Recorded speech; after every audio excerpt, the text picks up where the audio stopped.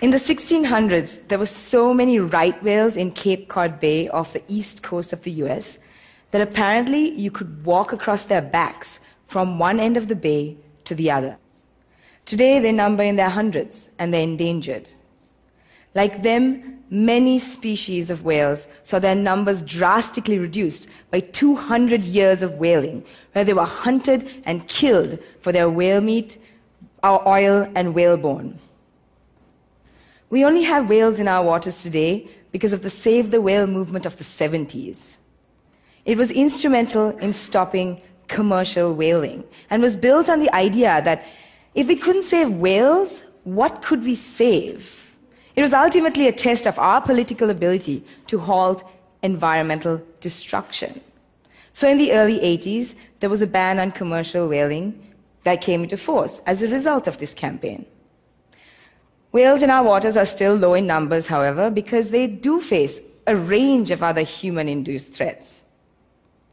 Unfortunately, many people still think that whale conservationists like myself do what we do only because these creatures are charismatic and beautiful. This is actually a disservice, because whales are ecosystem engineers. They help maintain the stability and health of the oceans and even provide services to human society. So let's talk about why saving whales is critical to the resiliency of the oceans. It boils down to two main things: whale poop and rotting carcasses. As whales dive to the depth to feed and come up to the surface to breathe, they actually release these enormous fecal plumes.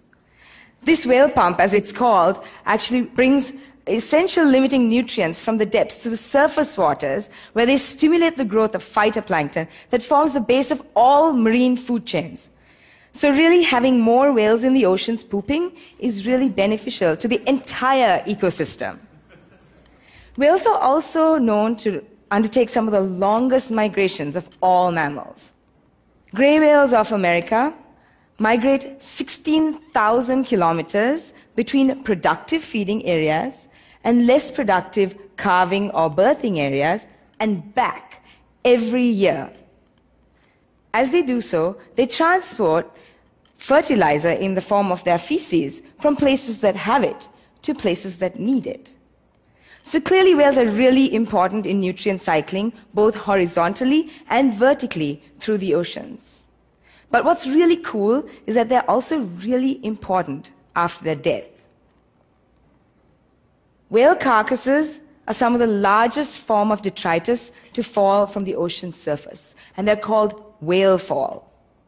As these carcasses sink, they provide a feast to some 400-odd species, including the eel-shaped, slime-producing hagfish. So over the 200 years of whaling, when we were busy killing and removing these carcasses from the oceans, we likely altered the rate and geographical distribution of these whale falls that were descending to deep oceans, and as a result, probably led to a number of extinctions of species that were most specialized and dependent on these carcasses for their survival. Whale carcasses are also known to transport about 190,000 tons of carbon, which is the equivalent of that produced by 80,000 cars per year from the atmosphere to the deep oceans. And the deep oceans are what we call carbon sinks, because they trap and hold excess carbon from the atmosphere and therefore help to delay global warming. Sometimes these carcasses also wash up on beaches and provide a meal to a number of predatory species on land. The 200 years of whaling was clearly detrimental and caused a reduction in the populations of whales between 60 to 90%.